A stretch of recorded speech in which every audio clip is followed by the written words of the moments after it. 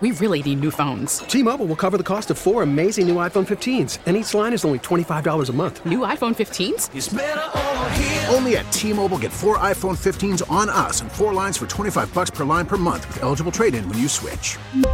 Minimum of 4 lines for $25 per line per month with autopay discount using debit or bank account. $5 more per line without autopay, plus taxes and fees. Phone fee at 24 monthly bill credits for well-qualified customers. Contact us before canceling account to continue bill credits or credit stop and balance on required finance agreement due. $35 per line connection charge applies. See T-Mobile.com. Guidance is internal. Ignition sequence starts. 5, 4, 3, 2, 1, 0. All engine running. Liftoff. We have a liftoff.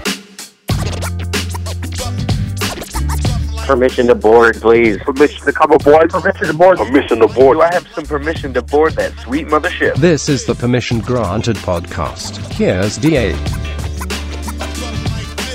Welcome inside the freshest edition of the Permission Granted podcast, everybody. This is your bracketology edition of the Permission Granted podcast. Thanks so much. As always, you can download us by going to the Permission Granted podcast on iTunes or searching Permission Granted. It's also available on the DA Show iTunes feed. Also available on Facebook every week, facebook.com/The DA Show. Like the show page. Also go to our Twitter page. We tweet it out every week as well, DA on CBS.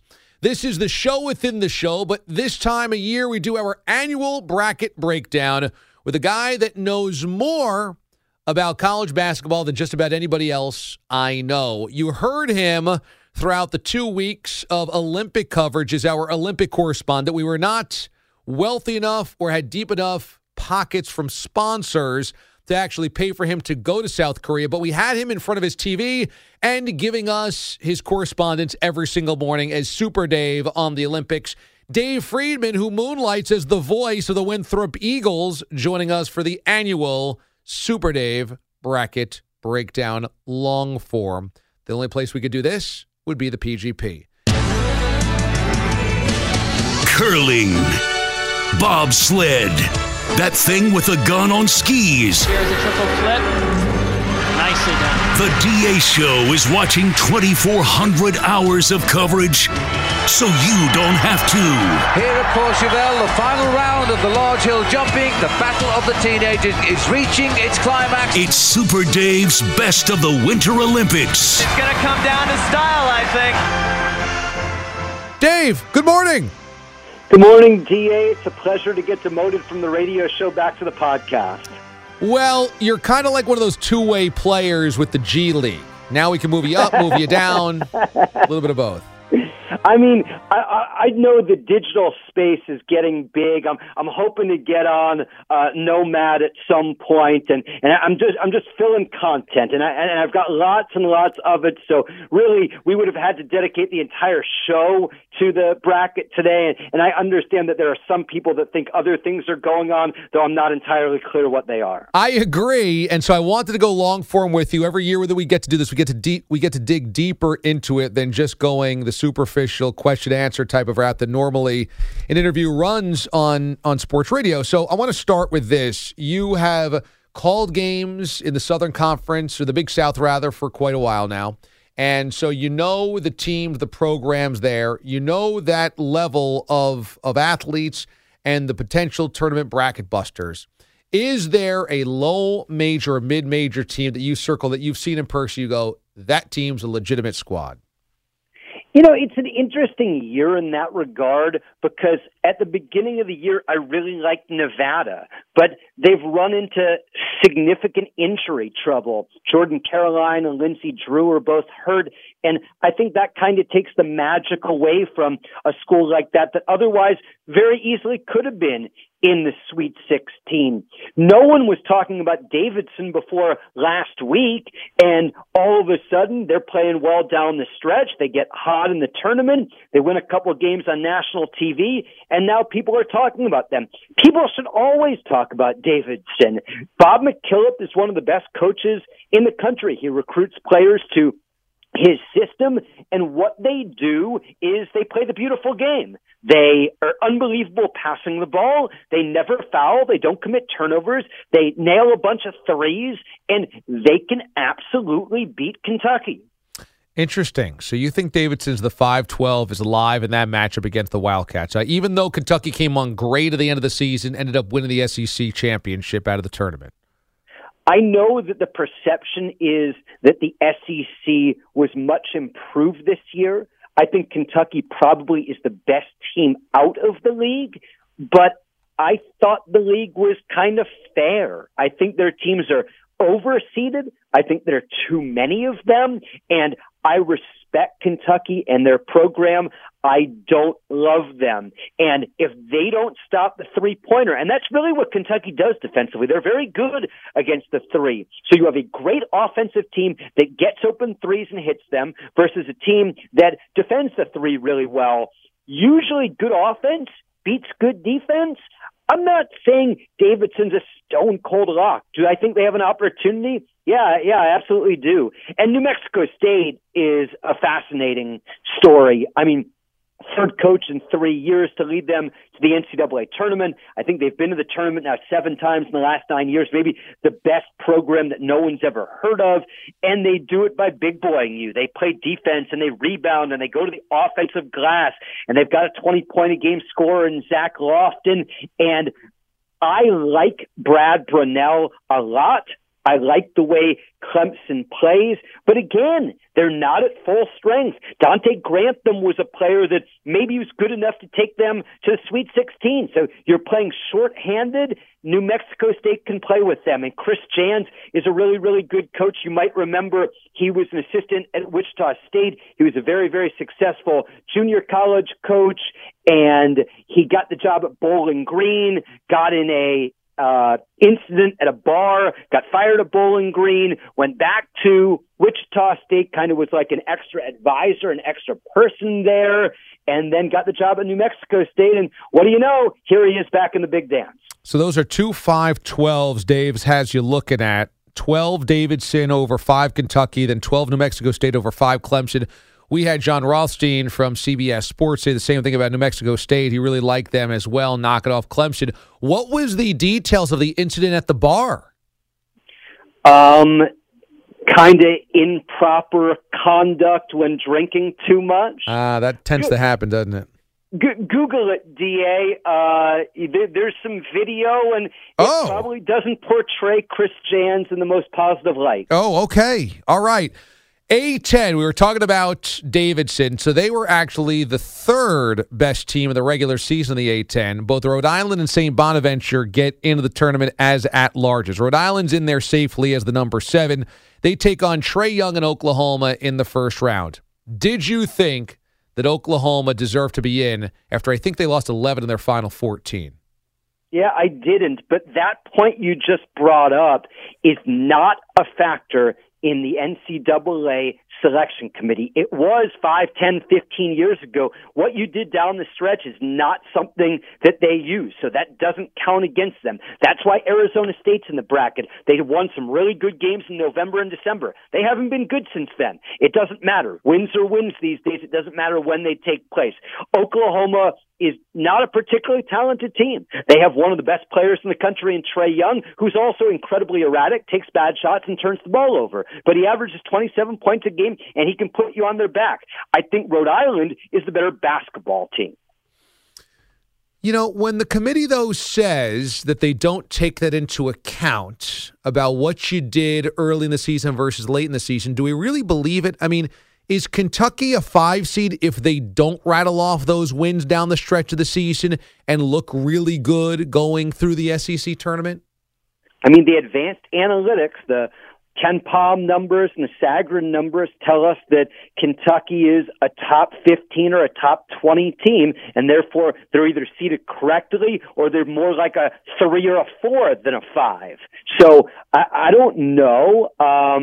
Kentucky's not my favorite team in the bracket by any stretch, but their seeding is somewhere in the neighborhood of correct. I thought it was dubious that Syracuse got in. I did not think they had a good enough body of work. I thought they had to beat North Carolina in the ACC tournament. They did not. But by virtue of going on the road to Miami, getting a win, Hurricanes are a good team. By virtue of getting the win at home over Clemson on the final Sunday, I suppose those were the turning points. And then I look at USC. that was the second best team in the Pac-12 in the regular season and the second best team in the tournament, losing in the championship final. Did it seem to you that you should have swapped, if Syracuse was the last team in, that USC should have been the last team in and SU should have been out? Not really. I mean, Jim Boeheim does something that a lot of people don't. When you conduct an interview on the air, they often think a interviewer, a radio personality, that it's all about their voice, when in fact the most important thing to do in an interview is to listen and then follow up. Well, Jim Boeheim heard for 12 months that the problem with his team over the last several years was his out-of-conference schedule. And he listened, and then he scheduled better. So he lost to St. Bonaventure, but St. Bonaventure is good. And he could walk away and say, we played in the best or the second best conference, and we were competitive, maybe more than competitive. Yeah, we lost some games we shouldn't have, certainly Georgia Tech and Wake Forest, but we also have a couple of pretty good wins, and we just don't have any really atrocious, terrible non-conference losses. And we played the 16th best non-conference, out-of-conference schedule. Do I think that should be the criteria? Not necessarily. Did they play the game and understand what was going to count in the end? Yeah, they did. So I agree with you. Syracuse had a much better non-conference schedule than ever before, specifically because they played Kansas. But they lost to Kansas, and they lost to St. Bonaventure. Those were their two non-conference losses. What was their best non-conference win? Over Maryland that didn't make the tournament? Yeah. Over UConn that's going to fire its coach? Right. So one of my favorite teams in the country that's not in the bracket is St. Mary's. And St. Mary's is in just an awful situation. They play in a glorified high school gym, and they don't have the resources to buy 3 or 4 games, so they can't really schedule well. So this year they scheduled a non-exempt tournament, neutral site, in November or December, and they lost to an SEC team and a Pac-12 team. Obviously, you're hoping to win both. You're hoping to split those 2 games. But even though they lost to 2 teams that ended up being bad, Georgia and Washington State, they still were ranked in the top 15 in the country down the stretch in February, yet they lose to San Francisco on the road and they lose to BYU in the tournament, and they're not there. Syracuse and Oklahoma and Alabama, they get the conference tournament to build their resume. Middle Tennessee State and St. Mary's walk this fine line where the conference tournament's a killer. Either you win or you go home and watch the tournament on TV.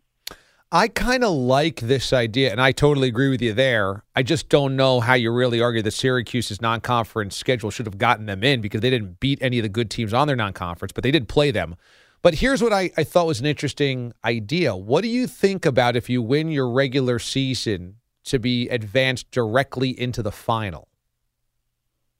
Yeah, I like that because that splits the difference. Right. I've heard you win your regular season title and you go to the dance, but then you get rid of the conference tournaments, which is the only time you're on national TV and the only way those conferences make any money. I mean, when you look at the various ways that small conferences hold their tournaments, there are only 2 appropriate ways to do it. Either you have to reward teams with buys or all the way to the finals or however you're going to go about doing it in that manner, or you have to give them home court advantage because otherwise the regular season is meaningless. Right. So I would love to, let's say in the Big South where you call games for Winthrop, if UNC Asheville like this year wins the regular season, I think they have to hold the tournament at UNC Asheville, and UNC Asheville has to have a bye directly into the championship game. I think that's kind of fair.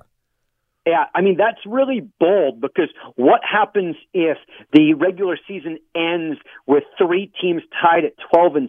Now you're going to use a tiebreaker that might go all the way down to something as arbitrary as RPI, and you're going to give both the hosting and that bye. I think you need to do one of the 2. Either if you host a tournament and you lose it on your home court, that's on you. Or you get that bye. I think that works too. I kind of like what you're saying about the bye all the way to the title. I don't think any conference does that. There are teams that give double buys. I don't think anyone goes all the way into the final game.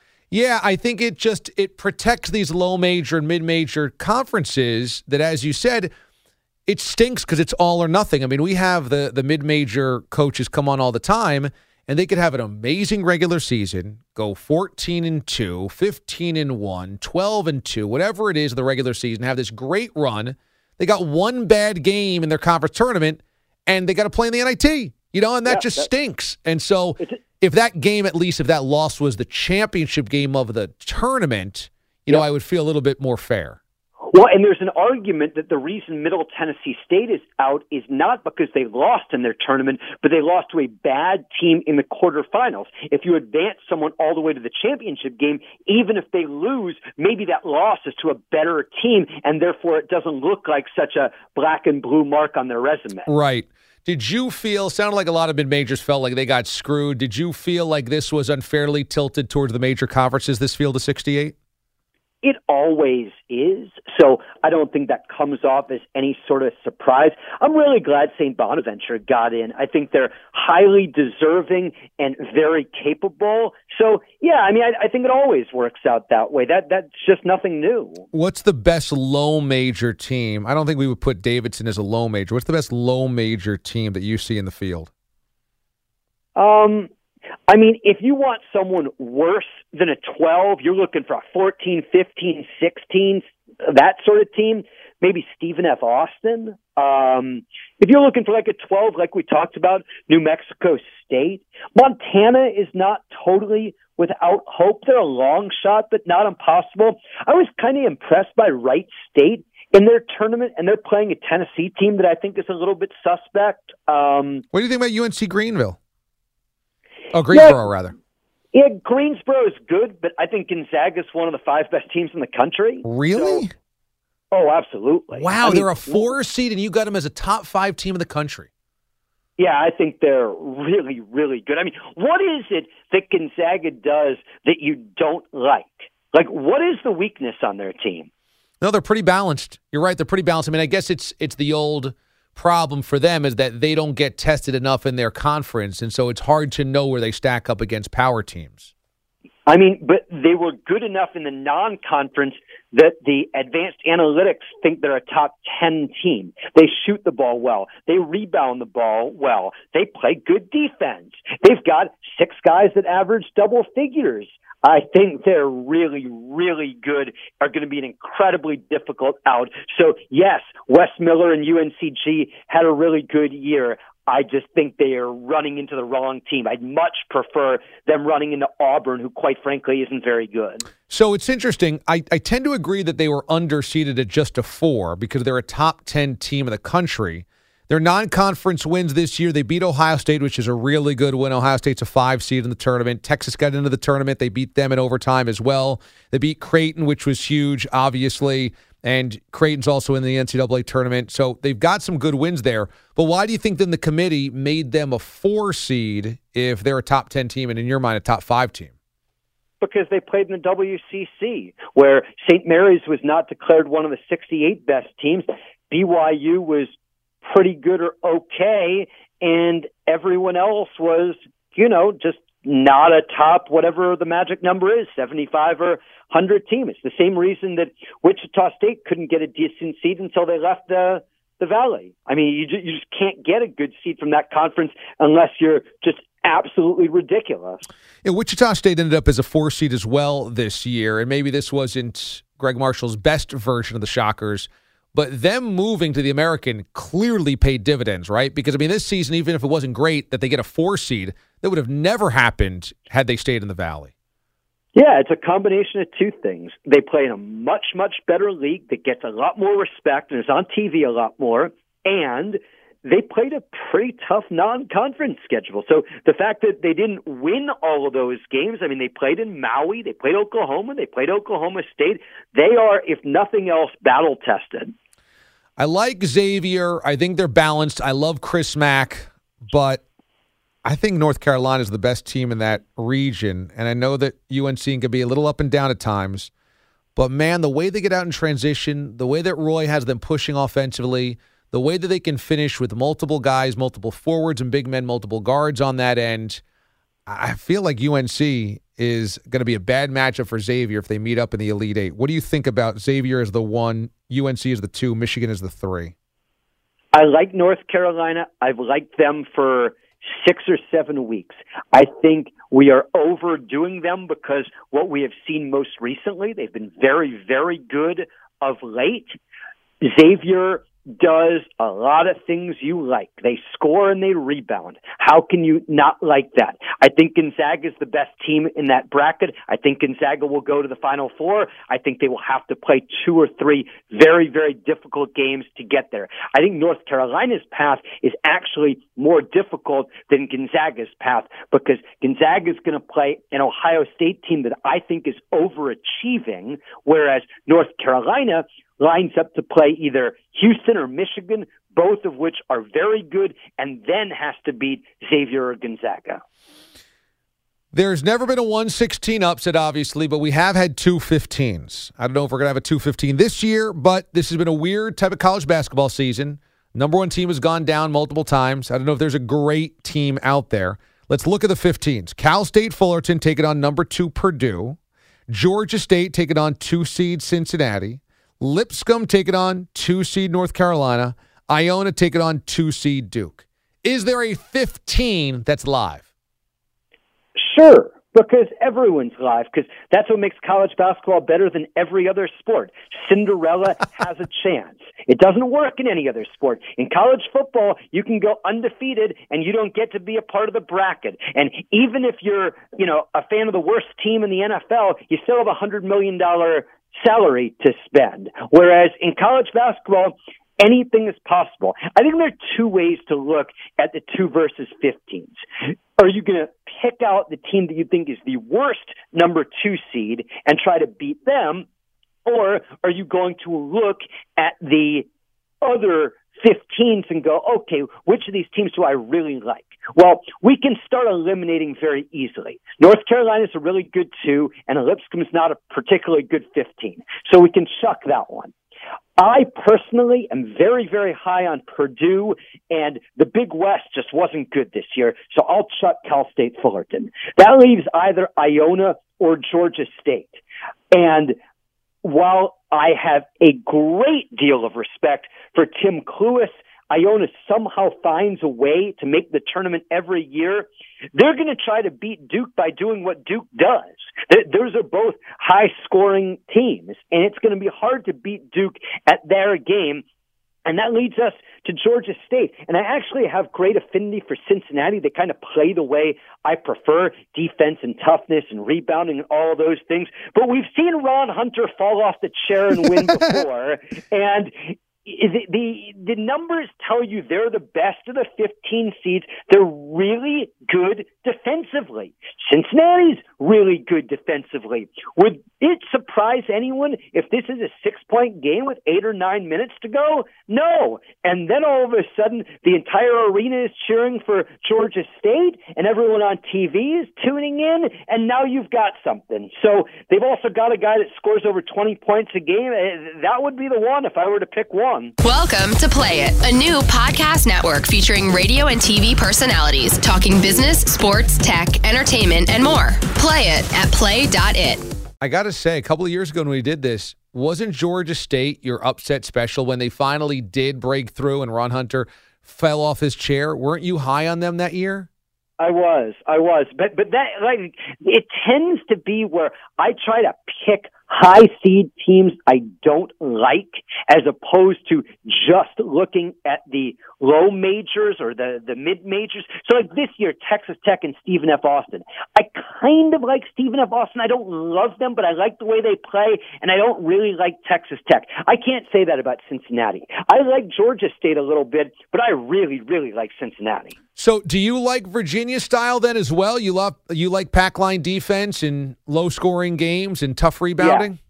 I mean, Virginia and Cincinnati, if they play in the Elite Eight, will be the lowest-rated, most boring game for 95% of the country, and I will be salivating. I might drive to Atlanta. It's about 4 hours from where I live in Charlotte to watch those teams play first to 40 wins, but they play with a toughness, with a grit. They rebound. They defend. I love that. So... Defense travels, DA. I know it does. I just don't like watching it. You don't know about shooting.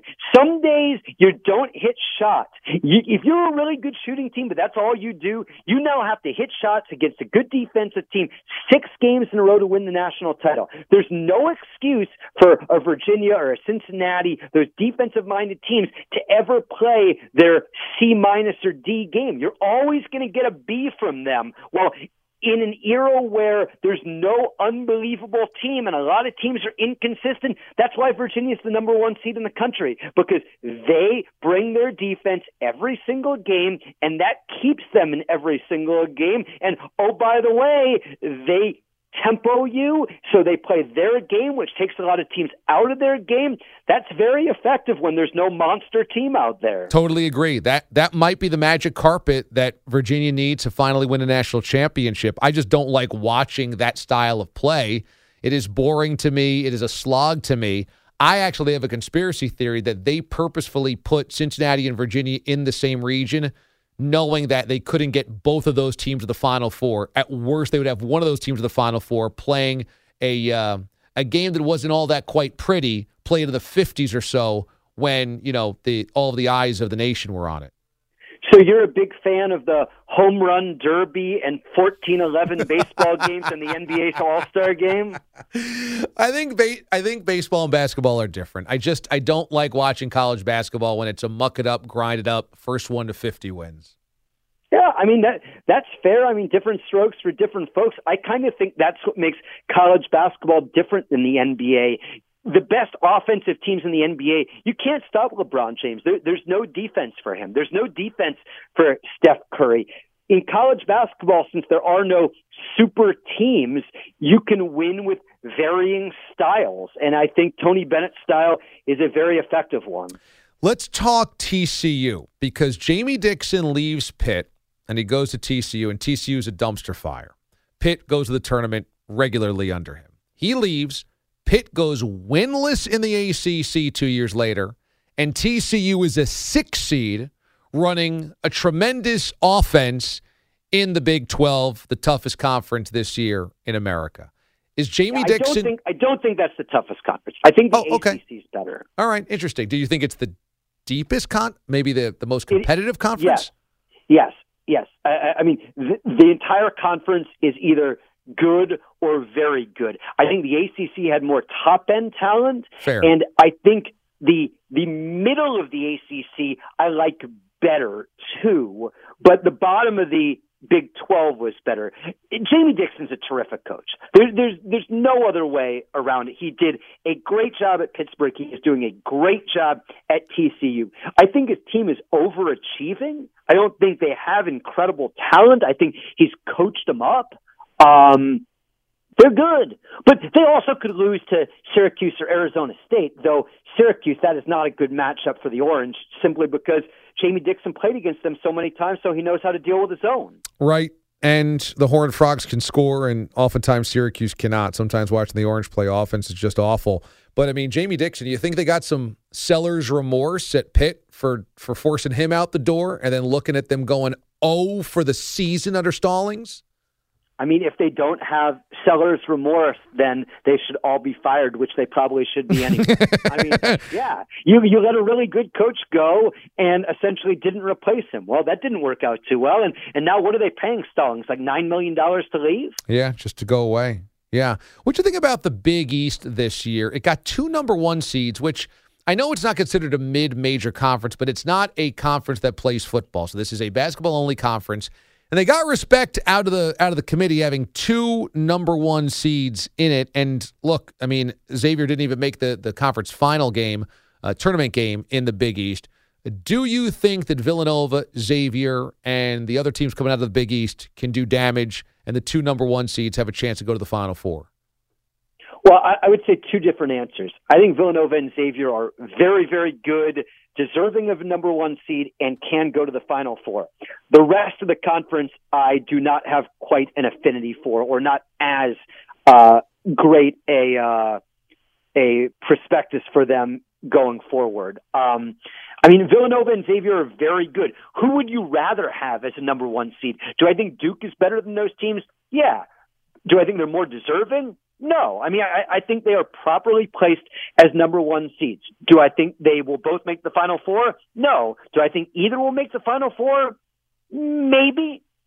They're very good. They're top 10 programs. But I'm not in love with them. I mean, when Villanova shoots the way they did at Xavier 2 or 3 weeks ago, they're the best team in the country. I mean, they score 87 points a game. They drill threes. They don't turn the ball over. They shoot an incredibly high percentage. Like, they've got a lot to like. They're veteran. They're well coached. They're deep.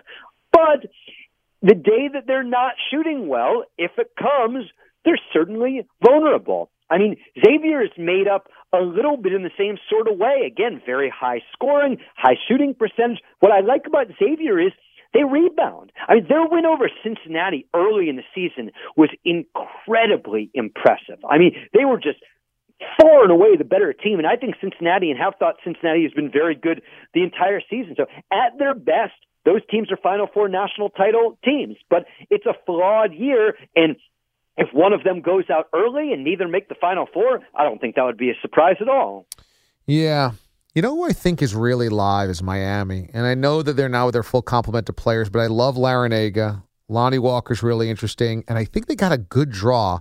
They're 6-11. I know Loyola Chicago, they might be a little dangerous there. But if Miami as the 6 moves on, as you mentioned, they probably get Tennessee. And I think Tennessee is a little overvalued based on what they did in the SEC this year. I think they can win that game, and then they get a Cincinnati probably in the Sweet 16, and you figure out a way if you can score decent enough, and that's tough against Cincinnati, but I kind of feel like Miami could get a couple of wins in the tournament. How do you feel about the Hurricanes? Couldn't agree more. If you're looking at the 5-6 seeds, they're probably my favorite one. I think they got a great bracket. I think they're the best of the 4 teams in that little sub-regional, and then you get a Cincinnati team who, like I said, I have great affinity for, but they don't blow anybody out, which means Miami will be in the game, and Miami is deep, and they defend the three-point line. They don't turn the ball over. Yeah, I like them.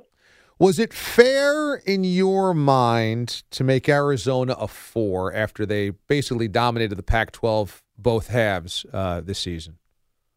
Yeah, I think that's exactly what they are. I think they're properly seated. I mean, people are in love with DeAndre Ayton, and they should be. He's Shaquille O'Neal. He's an unbelievable prospect. But that doesn't make a team. Ben Simmons didn't go to the NCAA tournament at all. Arizona and Sean Miller have a problem. They actually have many problems. They have FBI problems, and they have guard problems, particularly lead guard problems. They have the stigma of not being able to get to the Final Four, and I think they're vulnerable, DA. Like Arizona and Kentucky, everyone seems to think like Virginia has this really, really tough bracket. Virginia's a sum-of-the-parts team. Their group of players are better than their individuals. I think Arizona and Kentucky are the opposite. I think their individual players are going to be great NBA players. I don't think they're great teams. I much prefer the strength of the 4 and 5 in the East, Wichita State and West Virginia, to the 4 and the 5 in the South, Kentucky and Arizona.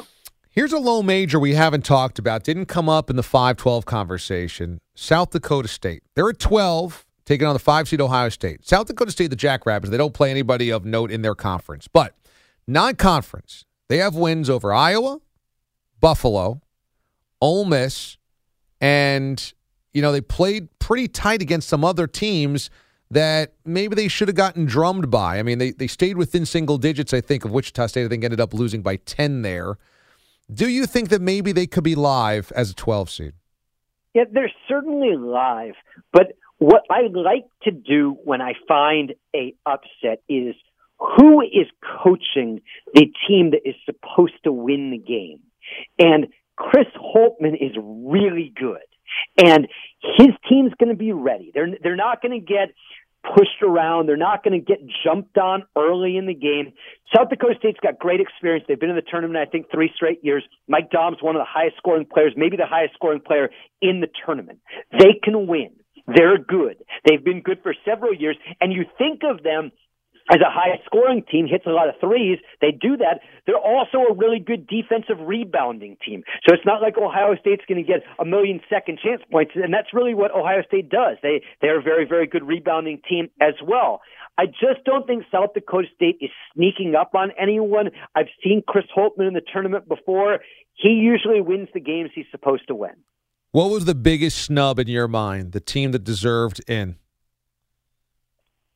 Notre Dame, I mean, I think Notre Dame is one of the 68 best teams. I think Notre Dame is probably one of the 30 or 40 best teams. But the bottom line is they shouldn't have lost to Ball State, and it didn't help that they lost to Indiana. I mean, we can talk about the Colson injury, but they lost games that they shouldn't have lost before he got injured. That being said, the way they played in Maui at the beginning of the year, they looked like one of the 5 or 10 best teams in the country, and I thought they looked good enough in the tournament that I would have liked to see them because I think they could have made a run.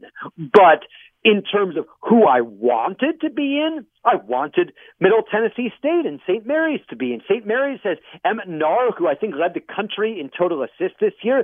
Jock Landale, who is an All-American in the middle. They pass the ball beautifully. If St. Mary's played Syracuse, they'd carve up the zone and they'd win going away. So does that mean they're better? No, it doesn't mean they're better. It means that their style fits better. But as you and I discussed already, it's really hard for them to build a resume. All right, final question. I want your final four. I actually have not filled out my final four yet because we're taping this immediately after Monday's show. I'm going to take tonight, go through the brackets, get to my final four. But what is your final four? Well, I'm going to give it to you, but I'm going to preface it by telling you how I fill out the bracket. Okay. The way I go about this process is I move teams as far as I'm reasonably comfortable they're going to get. So I think Purdue has the easiest 8-team regional of all of the teams. So I immediately push Purdue all the way to the Elite Eight. I just don't like the other teams in there. I think Kansas has a pretty easy bracket. I move them all the way to the Sweet 16. I think it's possible Clemson could give them a game, but unlikely. So I kind of have Kansas sitting on that bracket line between the Sweet 16 and the Elite Eight. Then you look at a team like Villanova. I have them moved nowhere. I have them winning one game and then simply have the words open and very tough. I have no one in that 8-team sub-regional beyond winning one game right now because I think it's a toss-up between Wichita and West Virginia and Villanova.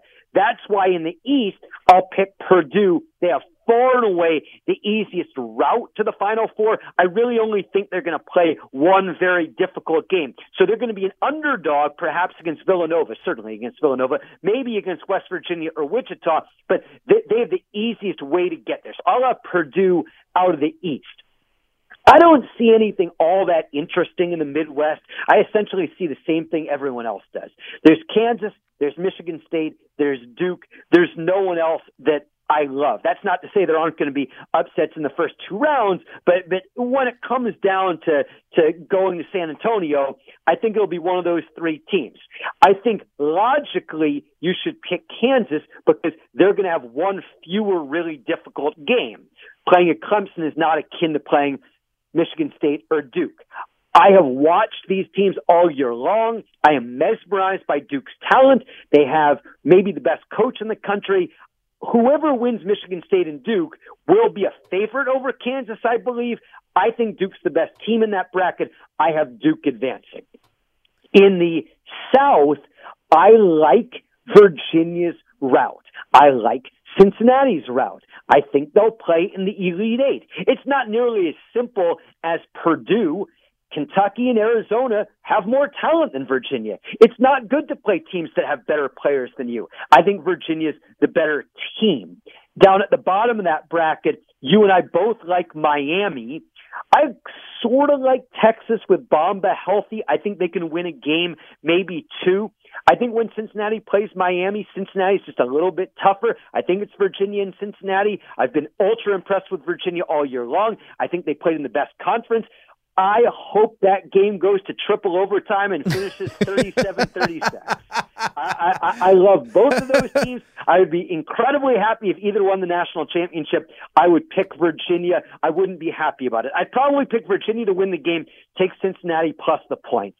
And then down in the West, I think there are a lot of options. I like North Carolina. I think they're a little overseeded and a touch overrated based on what we've seen the last couple of weeks.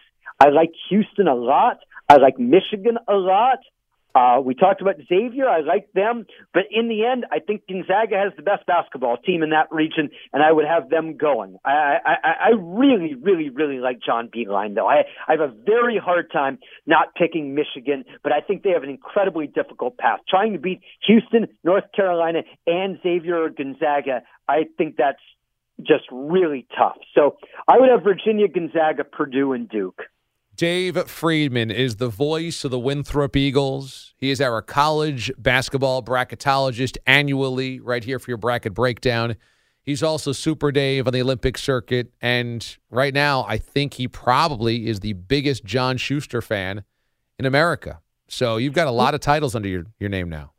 I think we should just thank the sports calendar for giving us a few weeks between the Olympics and the bracket coming out. I got a lot of rest, DA. I mean, we needed it after the Olympics, after that curling excitement. I mean, we were kind of on cloud nine for a week or so after that, and we were up at all hours, and now the bracket comes out. Just I am really thankful that we had some days to rest up. It's kind of like getting that bye in the NFL playoffs. You can get a little bit healthy. We've talked a lot about the Big Ten tournament being a week early. I think that's great. Good coaches aren't going to have teams that are sluggish out of the gate. I think Purdue and Michigan are situated beautifully. I'll tell you, I think we need in the sports abyss of February following the Super Bowl an annual international curling tournament. That way we have 2 weeks to just focus on curling after the Super Bowl before March Madness. Couldn't agree more. Dave Friedman joining us here on the PGP. Dave, as always, thanks, buddy. Absolutely, DA. All right, thanks to my buddy Dave Friedman for joining us for his annual bracket breakdown. Love that. Love the inside scoop on the low majors, the mid majors, and the passion with which Dave brings his opinions. Loves Gonzaga. So I also want to bring John Rothstein and his prediction for his Final Four, since this is kind of a March Madness heavy stuffed PGP. He joined us on Monday. Always interesting to get Rothstein's point of view. He's an insider for CBS Sports, bracketologist, writes for FanRag Sports as well. But I wanted to know what his Final Four was. Rothstein always brings the noise. I've got the Spartans moving on out of the region of royalty. I've got Arizona out of the region of grit. The region of balance has all sorts of potential combinations. It feels like we're at the blackjack table. And I am going to take John Beilein and Michigan out of the region of balance. Two Big Teners. Both and Michigan teams. I have the East region right now, and this is one thing that's very important because this matters. Where did Jay Wright play when he got to his first Final Four in 2009? What city? I don't know. Boston. Where are they playing this year? Okay. Boston. There is good karma for Villanova in Boston. As long as Villanova can get by the round of 32, and I think it will be Alabama, I like Villanova to get back to the Final Four, advancing out of the region of stewardship with the best compass in college basketball because he points the way better than anybody, Jalen Brunson. So I have Villanova, Michigan State, Michigan, and Arizona. Now, I have been on record in saying that this could be one of the more unpredictable NCAA tournaments that we have seen in recent memory. And for all intents and purposes, I think it will. And when I looked at my bracket last night, I only saw one seed in my Final Four, and that's what I think illustrates how wide open it is. So there you have it. As I mentioned before, I haven't picked my Final Four yet. We're taping this right after the show on Monday. I'm going to take Monday night, go through the brackets, go through the matchups, really see what I like here. So I'll bring you those picks on Tuesday morning on the show. That'll be before the Tuesday night, which is our first 4 games of the tournament. So that's the PGP here on iTunes. You can find it on Facebook and on Twitter as well. DA on CBS or Facebook, facebook.com/The DA Show. Remember to subscribe by going to iTunes, just clicking on subscribe when it comes to Permission Granted Podcast or The DA Show. That way, automatically, you'll get all of our content delivered to your phone or your computer. Have a great day, everybody. Have a great week, everybody. I will see you on the show throughout this week, breaking down March Madness, 9 until noon Eastern Time, here on CBS Sports Radio. For now, The Permission Granted podcast has disconnected.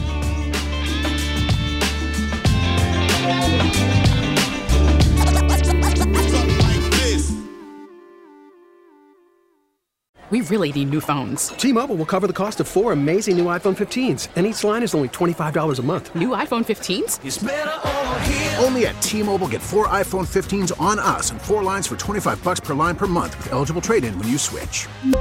Minimum of 4 lines for $25 per line per month with autopay discount using debit or bank account. $5 more per line without autopay, plus taxes and fees. Phone fee at 24 monthly bill credits for well-qualified customers. Contact us before canceling account to continue bill credits or credit stop and balance on required finance agreement due. $35 per line connection charge applies. See T-Mobile.com.